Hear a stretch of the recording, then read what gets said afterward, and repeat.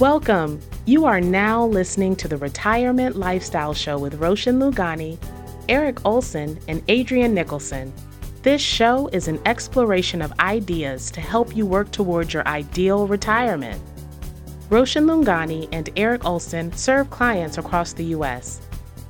They offer financial planning and investment advice through Arete Wealth Advisors, LLC, an SEC-registered investment advisor, and securities through Arete Wealth Management, LLC, member FINRA, SIPC, and NFA.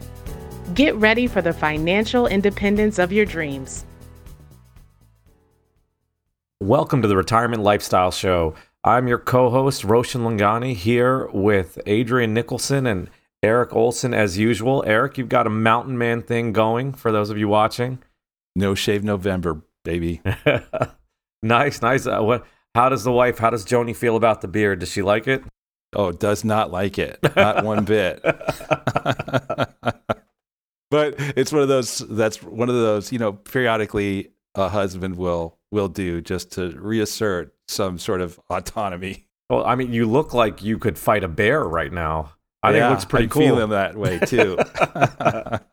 And Adrian, you are extra shave November, if that's possible. Yeah, I'm just sticking to my daily routine now, so I'm happy with it. But if I need any advice, I'll just reach out to Eric to let him know the best process about it. Yes, sounds good. We have an interesting topic today for all of our listeners. We are getting ready for the end of the year, and we want to talk a little bit about some year-end tax planning. And I think our compliance people will appreciate me starting us out by saying, we are not tax advisors. Please consult your tax advisor. That's our disclosure. And quite frankly, that's just a good statement for you to remember. Consult your tax advisor. We're giving you general ideas that you can use in your life, in your sort of portfolio and your tax planning. But it's general stuff. And we want to give you the starting point so you can look into it further to see if it applies. I know we've all got lists and ideas. I'll start, Eric, with you. What's the first thing you've got for the listeners to look into? Well, actually, the first thing I think is to just talk about why this is important, because we're going to, the world of financial planning is our starting point is financial planning. The outcomes for our clients can be so dramatically enhanced by paying attention to tax decision-making all along the way. And that can be as simple as some decisions having to do with one's investment portfolio. And most advisors, I would say, who are, have been in the field for a while, have learned the importance of tax management and tax strategies with respect to investment accounts, especially non-qualified, or we would say taxable investment accounts, but it goes well beyond that. And so it also, to a large extent, can touch on areas that we'll address in some measure today about Roth IRA conversion strategies. It can have to do with gifting strategies, charitable giving in particular, but not limited to charitable giving. And in terms of where you locate certain of your assets within the various tax buckets. When I say tax buckets, I'm talking about taxable, tax deferred, and tax free, et cetera, et cetera. So the bottom line is that if you're savvy about managing the tax side of your financial life, then you're in a position to make those dollars that you do either earn or grow through investment just last and stretch that much farther. So this has the potential to add significant compounded return by getting the tax side right, and by contrast, if you ignore it or you're sloppy about it, then of course it can really, really cost you. So we want to make sure that as we come into the end of the calendar year here, you're thinking about the sorts of year-end tax-related strategies that you might undertake. And then also we want to propel you to think about tax strategies that aren't in any way limited to year-end, but the year end provides a good occasion to stimulate your thinking around these things. So the last thing I'll just add is there's no way we can be comprehensive on these strategies today. We're just trying to touch on some that we think are significant, and a fuller examination of this would just take weeks. So we're gonna do this, in sort of touching on some high points here, but we hope that these will be of immediate value to many of our listeners. Yep, we want to give you a starting point with things to look into, so you can see how if they do or don't apply to you. So, and particularly now, so you have time to do something about it. And Eric, as you were saying, when we look at the taxes in general, I always like to say it's not about what you make; it's about what you keep, right? So, being strategic, planning where you put certain investments, and planning for your taxes are an important thing for everyone to do.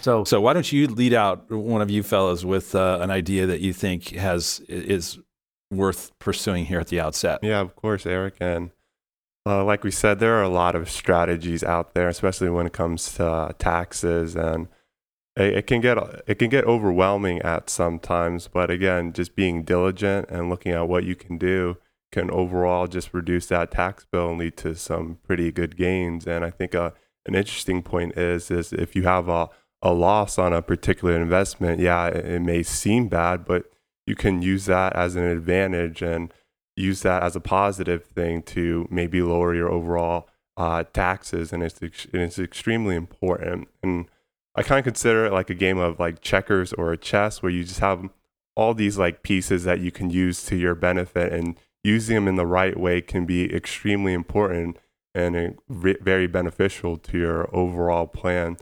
So really consulting a specialist, looking at all the strategies, looking at all your different investments, and seeing how they can help you the most at the end of the year can be really great for your overall plan. I think it's a pretty good starting point. Yeah, and let's go a little bit deeper with that. I think that's an important idea about taking tax, offsetting losses and gains. So what you've got to do when you're looking at this is you've got to look at, first, look at your investments and separate them into what are short-term and what are long-term capital gains, and then or losses. And you want to try to offset these as much as you can, even if possible, to the point where you can potentially take a little bit of a loss to get a deduction. So your starting point there would be you want to look at your non-qualified accounts. So what we're talking about will have to do with all types of accounts. Non-qualified means accounts that are not IRAs, 401ks. They're not qualified for favorable tax treatment. So your regular mutual funds, brokerage accounts, investment accounts that you have.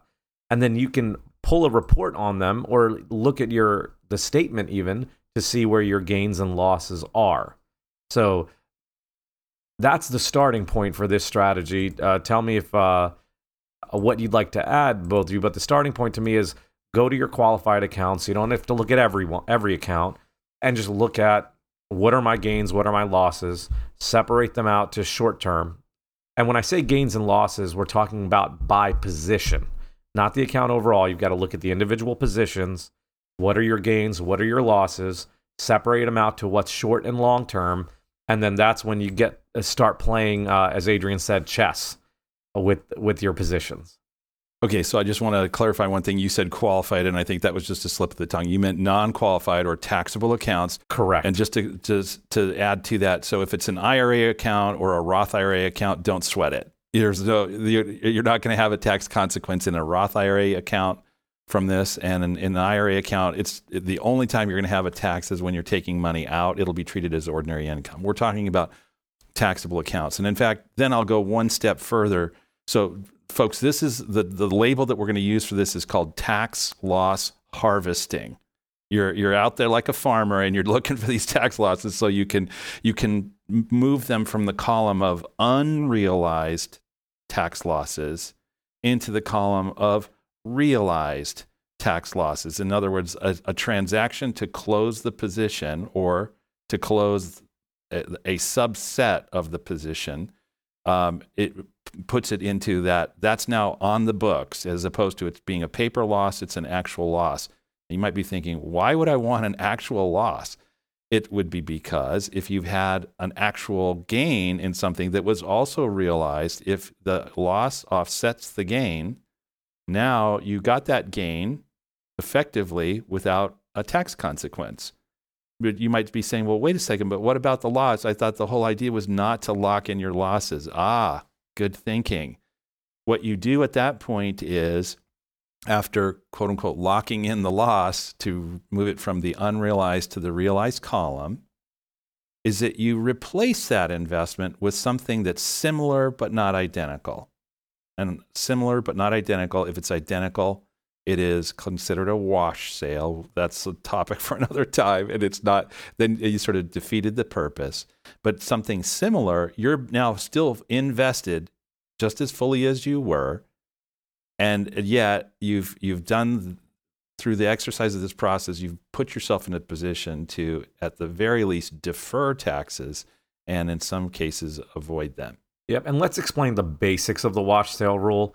So what Eric is saying is if you buy something that the IRS considers substantially identical, that's the language that's used, you can't claim the loss. So if you're going to sell security A and buy security B, as Eric said, make sure they're different. If you really want security A, you have to make sure you wait for 31 days and then you can buy it back. So if the loss is big enough where you're willing to be out of that security for 30 days, that's something you can look at and consider as well. So yes. Here's an example. Company XYZ has an S&P 500 index fund. And then company ABC has an S&P 500 index fund. Those are going to be substantially identical. Even though they're from different companies, they're substantially identical. So instead, you might look for something that is a different version of a large cap US fund other than the S&P 500.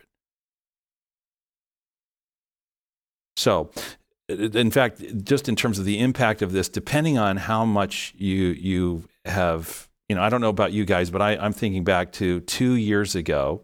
So 2018, we ended the year with a pretty steep decline coming into Christmas Eve. Do you recall that? Yeah. And so what that did is suddenly people were going, what just happened? Here we're riding high, and then we had October, then went slam down, and then November kind of chopped sideways, and then December slammed down into Christmas Eve.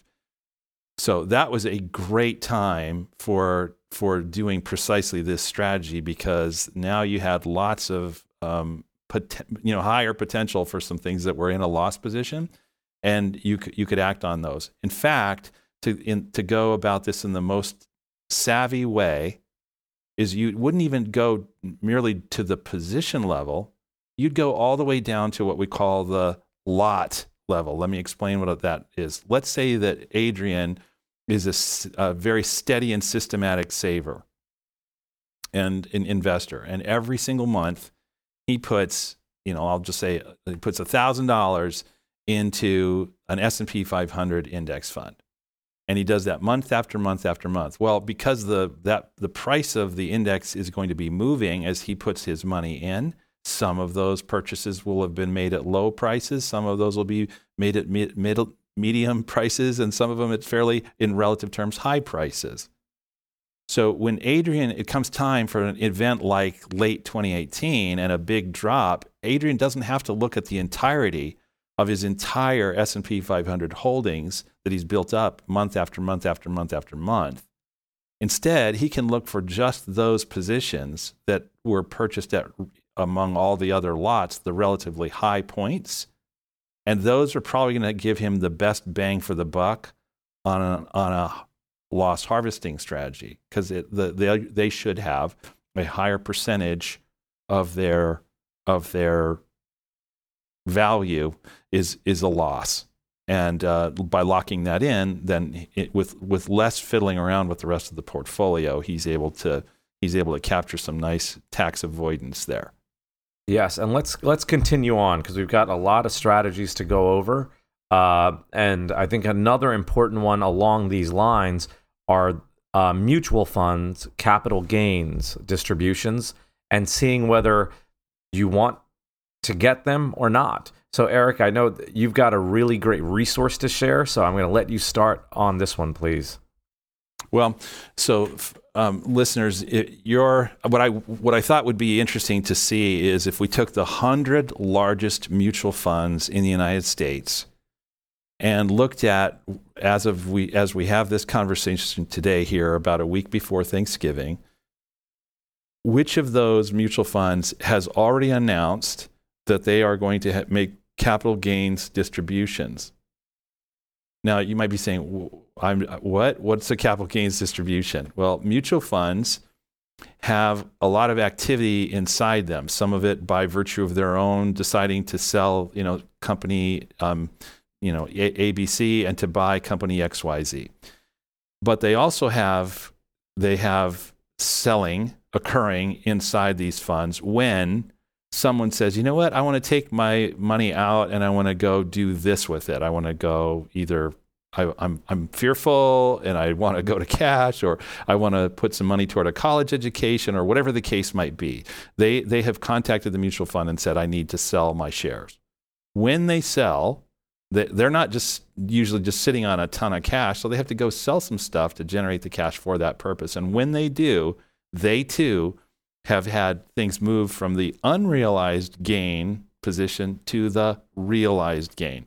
Who gets to enjoy those realized gains? It's all the other shareholders in the fund.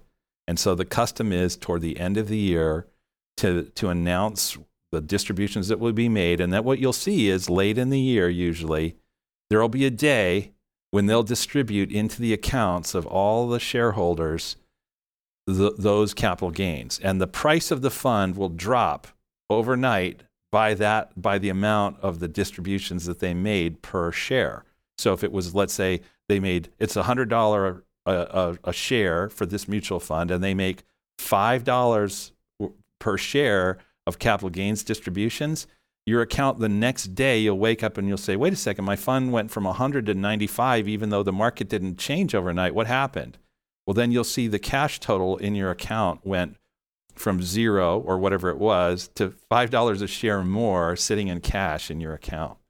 That for you is going to be a taxable event. So there's a way to avoid that. So let me pause there and see what you guys have to say. What I wanted to add was a lot of times people, particularly if they are reinvesting, most people don't notice it, right? Like they look at their account balance, not the share price per share of their mutual funds. So if you're not reinvesting, you might notice that you've got a bunch of cash in the account that you didn't have before. If you are reinvesting, your balance is unchanged on your total account, so you may not notice it.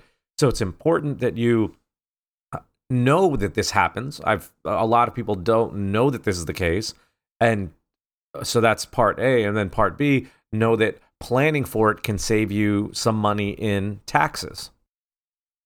Yeah, planning for it's extremely important, and just knowing what type of investments too are in this mutual fund is extremely important, because over the year or so, just mutual funds have just been throwing off some pretty big distributions here and there. So just being able to prepare for that and knowing the type of investments that the mutual funds is in can kind of help prepare you on a tax basis. So it's extremely important to always look into it. Like I think Roshan said, you can call them certain mutual funds and get information about. Just doing your homework can really help pay off. So you listeners can go to the websites of the mutual fund families whose funds you hold, and usually by the end of September or certainly by the middle of October, they will have made an announcement as to what the distributions are expected to be for each of the funds in their stable. So you can do this work yourself. But here's what I wanted to do, just as our service to you, our listener, is to come to you with some of the biggest. I said I took the 100 largest mutual funds in the U.S., and if you own these in a taxable account, again, it doesn't matter if it's an IRA or a Roth, but you own these in a taxable account. Let me just go down and identify some of these that are going to have a consequence. Before you identify the funds, let's take a step back and just break it down. It sort of simple step by step. I mentioned at the beginning, you start with those non-qualified accounts, those taxable accounts. You can literally look at what your mutual funds are, and then you can Google what the distribution is. So I Fidelity being one of the big mutual fund companies, I just typed into Google Fidelity capital gains distributions, and literally the second item, the title is Distributions by Fidelity Mutual Funds. You can do that for any mutual fund company. So, and you can even put in your the symbol. So if you're looking at that actual statement, you see the symbol on there. I just typed in another Vanguard symbol. I typed in the symbol. I wrote capital gains distribution. The second one is a link to Vanguard, and it's a list of their expected capital gains distributions for the year. So it's that easy to find out what that distribution is going to be. And Eric, please continue with the numbers on the mutual funds that you have now. Actually, I'm glad that you added that, because I think there's one more thing to add, because somebody might be saying, well, why are we even having this conversation? Isn't it a fait accompli? I'm just going to have to get these capital gains distributed and I'm going to have to pay taxes on them. Astute question. The answer, no. You can avoid these distributions if you sell the position prior to the date at which the distribution is made. And so as long as you're no longer the owner of record as of the record date, then what you're able to do at that point is to take that money out, and you might have some capital gains in that position, but now you're able to redeploy them into something else.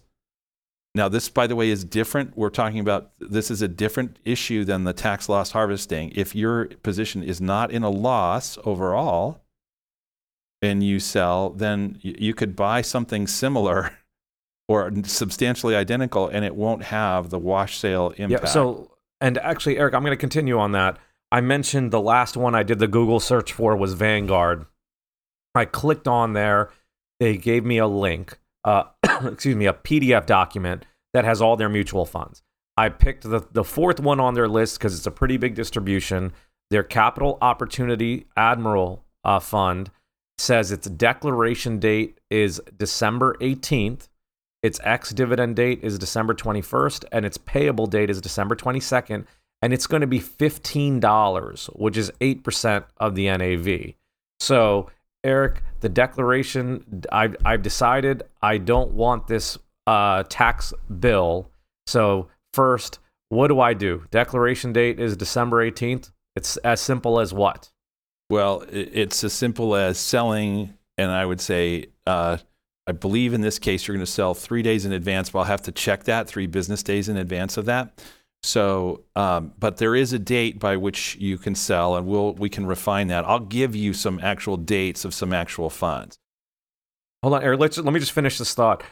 So the sale, sell it before the date, sell it 3 days before the date, or a week before. Just sell it well in advance so you don't have the gain. And with this particular fund that I mentioned, it says that it's 8% of the NAV that's distributed, or $15. If you're getting that capital gains distribution, you're paying taxes on that $15. So just selling it in advance will avoid that tax. And Eric, please continue now with some of your examples. And by the way, so let's also note that when we talk about a capital gains distribution, we want to even think to further refine it, what portion of that is a short-term capital gain and what portion of that is a long-term capital gain. And because the difference is that the long-term capital gain will be hit with a lower tax rate than the short-term capital gain, which will be treated as ordinary income. So we can think about it both from what percent of the NAV or the net asset value of the mutual fund will be distributed, but then we can also ask, depending on your marginal tax bracket, how much of your value in that fund might you actually have to cough up in the form of federal income taxes. So let's use an example to make this kind of simple. Let someone has $100,000 invested in, and I'm going to use the first one on the list here, the T. Rowe Price New Horizons Fund. By the way, I'm not in any way suggesting that any of these funds are good or bad because they have these distributions. This is just happens to happens to be perhaps their year for making some of these distributions. But in this case, the T. Rowe Price New Horizons Fund is expected to distribute 10.69% of its net asset value in the form of these capital gains distributions. 3%, a little more than 3% in short term, and about 7.5% in long term. If you are in the highest marginal income tax bracket and you get hit with those, then 3% of the value of your fund you'll have to cough up in taxes. In other words, if you own a $100,000 position, that's going to be $3,000. If you own a $1 million position, and there's some investors who will have $1 million in a single fund like this, that's a $30,000 tax bill as a result of that. So what can you do, whether it's avoiding $3,000, $300, $30,000, what can you do? You can sell it before the date, and in this case, in this particular fund's case, you'd sell it by December 11th. And then what you could do is, well, whatever you wish to, but the point is that what you could do is you could take that money and you could put it into something that's similar, another mid-cap growth instrument of some kind, in order to stay invested in mid-cap growth like this fund is, but not have the consequence. Now you might say, well, how about if I just jump into another mid-cap mutual fund, mid-cap growth mutual fund? You could do that, but you just want to make sure that it's before you do, you're not jumping in to go get its capital gains distribution. And so a different strategy would be to use an exchange traded fund, or ETF. And the reason for that is that ETFs have a statutory provision that allows them to manage these capital gains distributions in a different way that doesn't result in a consequence to you like this. They're able to manage it internally and not produce that distribution result. I want to add something, Eric, actually, and this is a good time for our disclosure as well of speak to your tax professional, do your research, and so on, because we're talking about avoiding the short-term capital gain. If you've owned this fund for a long time, you might have an even bigger capital gain from your original purchase date if you sell now. So, as Adrian said, you're playing chess. I like to say chess, not checkers, right? As we were saying earlier. But you don't want to say, hey, I want to avoid this $3,000 tax bill, so I'm going to sell this fund today, and then cause yourself, a $30,000 tax bill. Absolutely. Yes. So you have to compare the consequence of doing this with, of course, the consequence of inaction.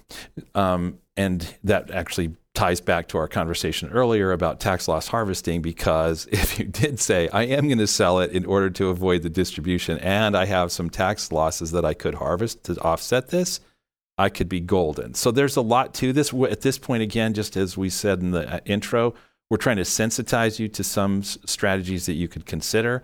What's going to be precisely the right answer for you is not something that we can answer with a blanket comment for every listener. So I'm going to just read out a couple others, and if you're interested in learning more about this, certainly reach out to us, and we'd be happy to have this conversation with you. You can find our contact information in the show notes. But the next one, the next most severe tax consequence from its anticipated distributions, is the Harbor Capital Appreciation Fund. And in this case, that fund is expected to have an 11.39% distribution. That's over 11% of its net asset value. And for those people who are in the highest marginal bracket, that would be a 2.71% cost in terms of the overall value that they have invested in the fund. That's the amount that they would have to pay in the form of taxes. Lastly, of the ones I'll mention, the Vanguard Prime Cap Fund, that's got an 8.43% distribution as a percent of net asset value, and the tax cost for those in the highest bracket would be over 2%. So just to emphasize that, depending on what your tax bracket is and what your other circumstances are, these steps may be of help to you. Yes. Yep. And let's move on to another topic, just because we've got a lot to cover. The next one I've got on my list is when you're looking at your taxes and planning for the year, it may be worth checking to see if Roth conversions are a good idea for you. So a couple things with the Roth conversions and how that works is you can convert an IRA today from a traditional to a Roth IRA. When you do that conversion, you're going to then owe taxes on the money being converted. That's going to be taxed at your ordinary income tax rate, because when you put the money in initially, you got a tax deduction at your ordinary income tax rate. So you got to pay the taxes on those dollars that you haven't already. But this is something that you really need to plan. The reason I say that is you've got a few things. There are multiple reasons to do this. One is taking taxable money and making it tax-free. The other is that you're eliminating required minimum distributions at 72, so you're lowering that. And you can also try to play the tax game of where do you think tax rates are going to go. So that's one where if you think tax rates are going up, it's worth doing. However, when I'm looking at this for clients, I'm definitely looking at their tax bracket and planning what bracket do I think they'll be in the future and how worthwhile is it. So we can go a little bit deeper into that, but I want to ask if either of you have anything to add first. Yeah, it's a great strategy being able to pay taxes now, and it can be really appealing, like you say, if you're expected to maybe go up a bracket or you're expecting to withdraw a lot out of retirement. It is great, but knowing all the components of this, like you said, Roshan, is extremely important, but it's also extremely beneficial if it does work out. What do you think, Eric? Well, first of all, I love this strategy, and I think it's one of the least it's one of the most underutilized ways of avoiding taxes. But I want to put it in a larger framework, and then I want to talk about some of the circumstances in which you might use it or might, and how aggressively or what have you. So this strategy, like many others, falls under a principle that we would call tax rate arbitrage. By that I mean comparing either from one time period to a different time period, or from one phase of your, even literally 1 year to the next, or from one generation to another generation, or from parents to, let's say, some children but not others. Whose marginal income tax rate, or which marginal income tax rate in which period is going to be high or higher in relative terms, and which is going to be lower than the other. What you're trying to do is, in periods where you're faced with a low marginal income tax rate, that's the window of opportunity to make these conversions, so that during periods when you're in a higher marginal income tax bracket, you now have the opportunity to meet some of your spending needs, not by pulling more money out of your IRA and having it all land in the ordinary income tax column, but instead have it be tax-free. And so that principle of, one phase of your life to another phase of your life, that can work that way. As I also said, it can work across generations. So I want to give an example of this and talk about what is a common opportunity, or probably the single most attractive opportunity for most people whose circumstances line up in the way I'm about to describe. If you are someone who, let's say, doesn't have a pension, this is even more useful for you. So let's say that you have elected, with either on your own or in consulting with your financial planner, that you're going to postpone Social Security until you're age 70. But you're not planning on working until age 70. You now have a period where your earned income is going to drop, and let's use this simplified example, to zero. Your earned income is going to drop to zero. But of course, you still have to put food on the table. How are you going to do that? You're going to make withdrawals from your accounts. So what if, in addition to taking money out of your IRAs enough to meet your living needs, you went further and you took out extra money and converted that extra money into a Roth IRA? Now, when you hit age, and you do that year by year by year, looking at kind of where you are with how big is your IRA and what are your marginal income tax brackets, but filling up those marginal income tax brackets, certainly up to the 12% level, maybe in your case to the 22 or 24% level, so that when you hit age 70 and now that Social Security income stream kicks in, you're in a position to satisfy your living requirements with fewer dollars added to your Social Security coming from IRAs. You have the option of taking out some of that money as a Roth distribution, which is tax-free. That's one example. Guys, what else would you cite as examples?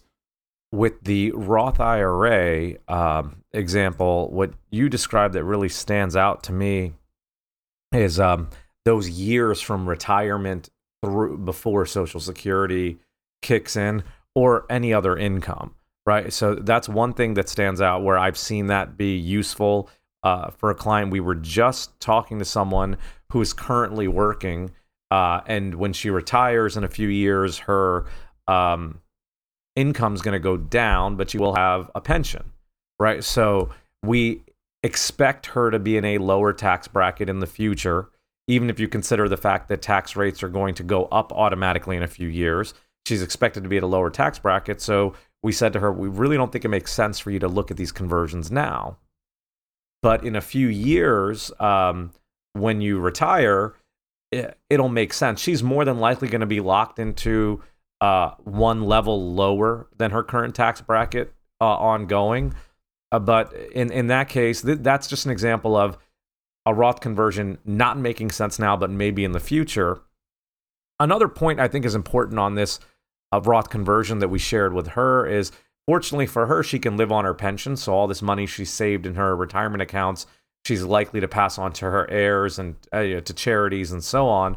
So the question then in her case is, do you want to pay the tax bill in advance or not? Because it's someone else's tax bill you're paying. Theoretically, that's excluding the minimum distribution point. So managing that a little bit would make sense. I know I've touched on a lot of key topics here, but I started with saying planning when you're retiring, if you have those gap years before income kicks in, that may be a good opportunity to do so. The second point I was making is just that I think we all agree this is a really good strategy to use the Roth conversions, but you've got to time it. It's not for everyone, and you've got to consider everything, which is why I shared that example of that one client. And by consider everything, where are your tax brackets now? Where are they going to go? What do you expect to do with that money? Like, are you going to have the tax-free money, or are you paying someone else's tax bill? And then just looking at time frames, right? What part of your life does it make sense to do that? I want to talk about two other applications of this idea.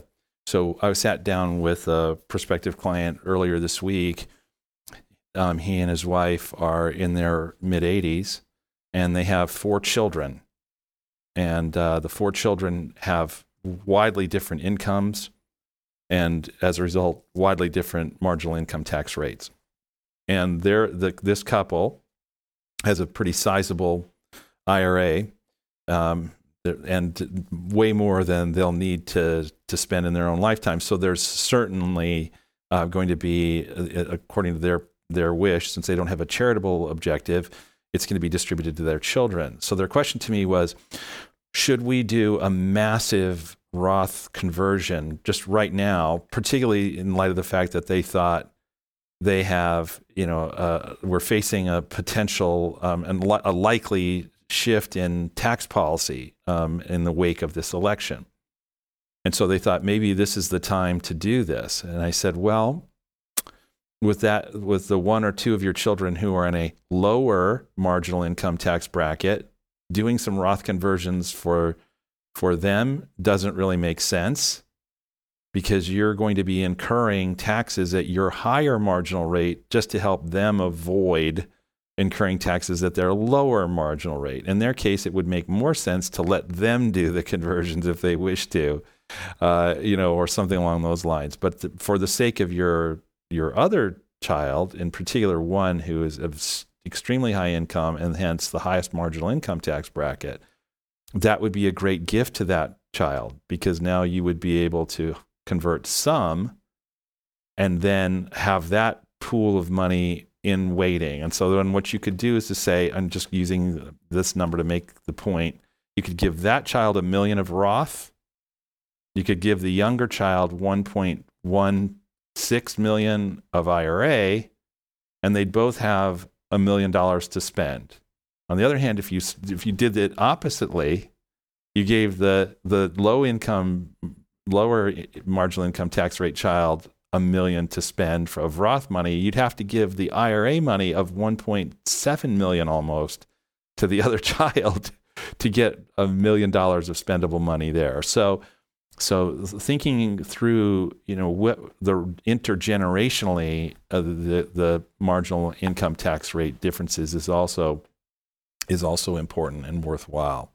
So again, it just comes down to this question of this principle that I articulated in introducing this topic: is tax rate arbitrage is the name of the game in all of this. One last point, and then let's move on this that I just want to mention. Run the calculation, but in general, it's ideal to not have to take money out of that money you've converted, right? So ideally, if you're converting 100,000, you convert all 100,000 and pay your taxes out of your bank account, as opposed to converting 100, using 30 to pay taxes now, and then you've only got 70 in there. So run the numbers and see, but that's just a good tip, where if you're looking into this, having money from a taxable account, a non-qualified account, to pay the taxes is the situation where it makes this most advantageous. Let's touch on just a couple other items. Eric, I know you've got a couple on your list. What's the next one that you have?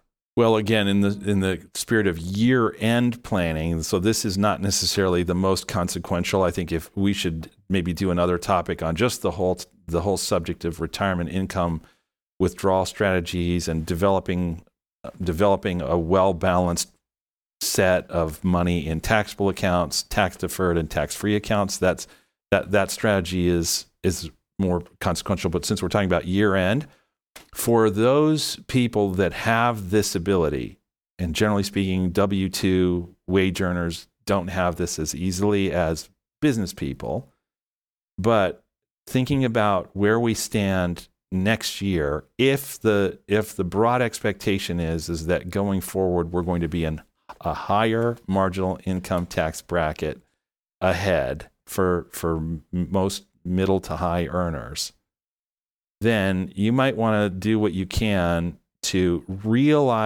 accelerate the realization of income now. If you have accounts if you have people who are owing you money for services that you've delivered, do what you can to get that money paid to you in 2020 as opposed to 2021. That's usually, by the way, that's backwards from what we usually counsel. We would say if we're in a stable marginal tax rate environment, you want to postpone income and accelerate deductible expenses. This might be the year, small business owners, when you might want to go the opposite of that and accelerate the realization of income and postpone deductible expenses. Again, it's a tax rate arbitrage play. Yeah, I like that. That's a great one. That'll help a lot of small business owners. But Eric, the important question is, why would you accelerate it this year? It's because you're expecting the rate to go up. That's exactly right. If you share that broad expectation, you may say, I don't think that's going to happen. Well, then we all hope you're right. Exactly. So that's where a lot of these things where we're talking about with the Roth conversion or with business owners accelerating the realization of the income, you will have to have a position on where you think tax brackets are going. And in that Roth conversion example I gave for that one client, well, we know her income's going to go down and she's going to go down a bracket later. So it makes it an easier decision because you don't have to speculate as much for a change in tax code. But you definitely need to have a position. And if you think rates are going up, realize that income. The one other item I have on my list that I'll touch on briefly, and Eric, actually you mentioned this briefly as well, charitable donations, right? If you've got donations that you're going to make in January, maybe it makes sense to do it before the year's up to realize that tax savings this year. Similar with state taxes, or if you owe taxes or you think you're going to owe money in April, paying it in December will let you deduct it this year, right, on your taxes. Do either of you have any last couple items that you'd want to mention? I know that we're from a time perspective, we don't want to go too long, so we are trying to limit what we have.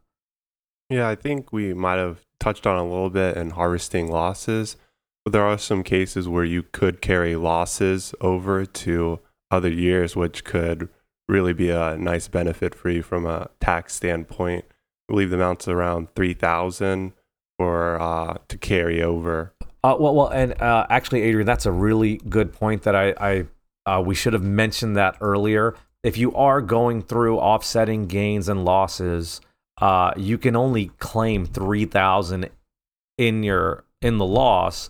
So if you have $50,000 in losses, the other 47 will carry forward, and you keep sort of chipping away at it.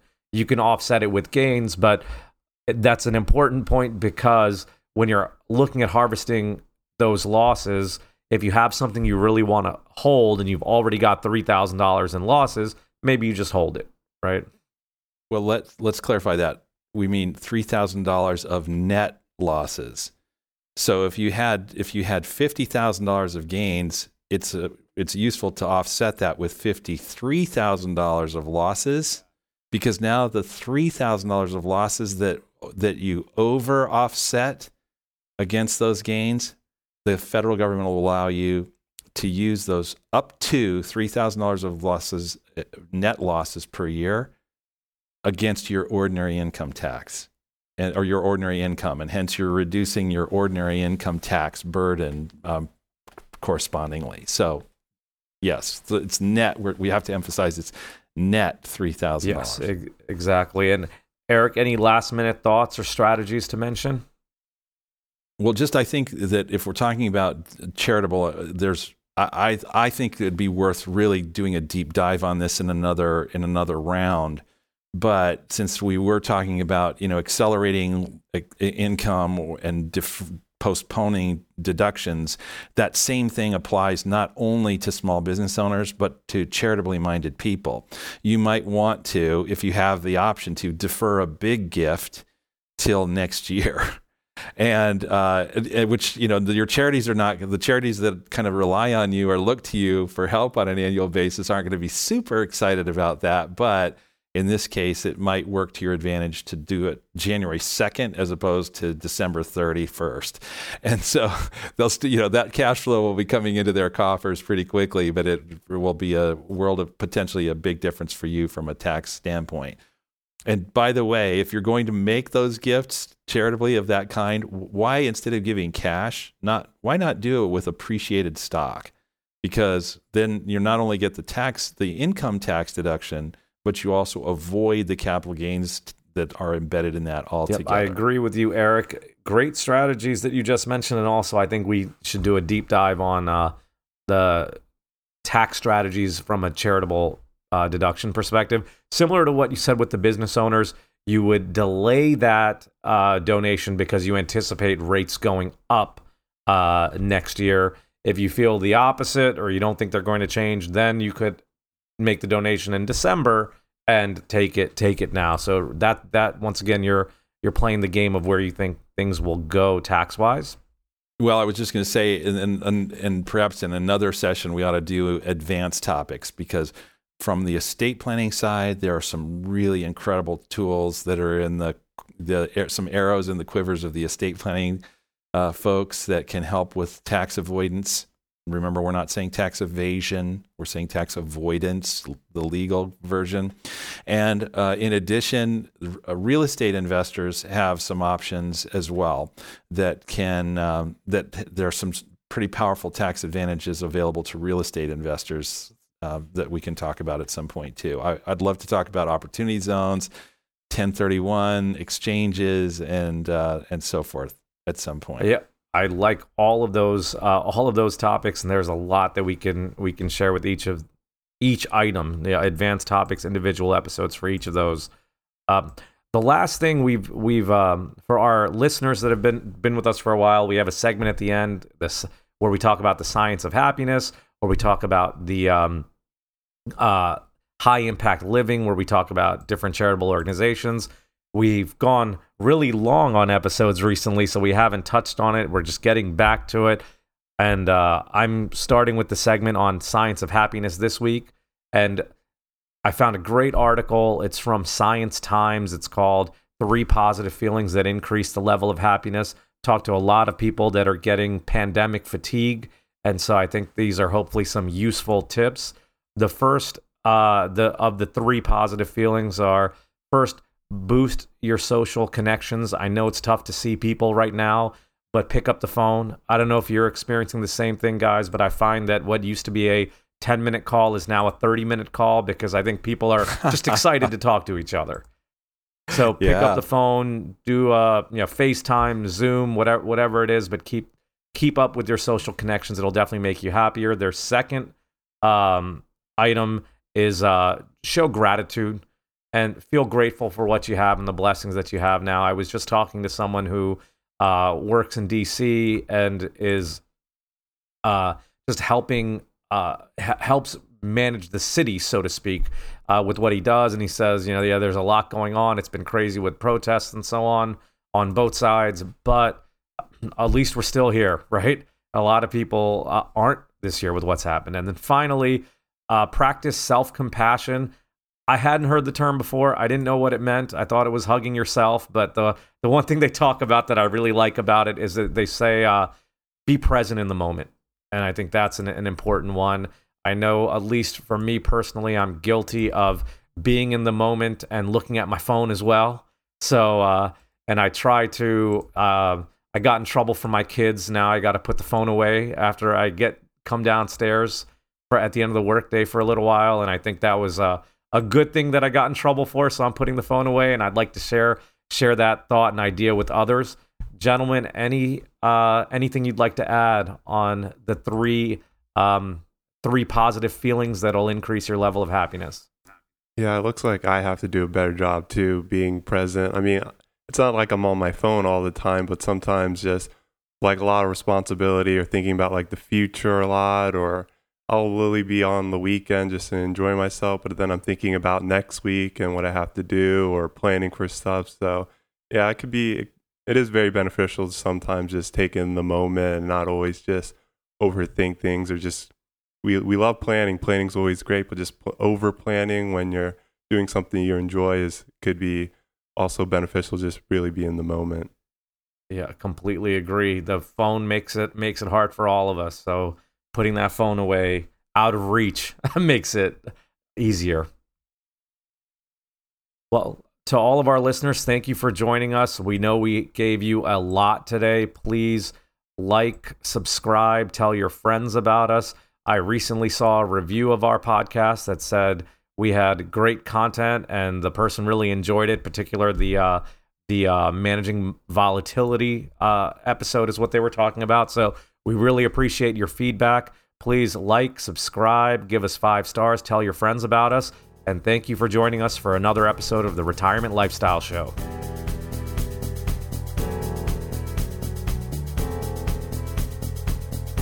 Thank you for listening to the Retirement Lifestyle Show. If you found this show helpful, gained knowledge, or enjoyed the time you spent with Roshan, Eric, and Adrian, tell your friends and leave us a 5-star review. This will help others discover the show. To access our show notes, download any of the tools mentioned in today's podcast, or to ask us a question, go to retirewithroshan.com. That's retire, with Roshan, ROSHAN.com. All opinions expressed by podcast hosts and guests are solely their own. While based on information they believe is reliable, neither Arete Wealth nor its affiliates warrants its completeness or accuracy, nor do their opinions reflect the opinion of Arete Wealth. This podcast is for general informational purposes only and should not be regarded as specific advice or recommendations for any individual. Before making any decisions, consult a professional. Finally, our music is The Chance by Jason Shaw and Audionautics. It's part of the YouTube audio library and it's licensed under a Creative Commons license. Thank you for listening.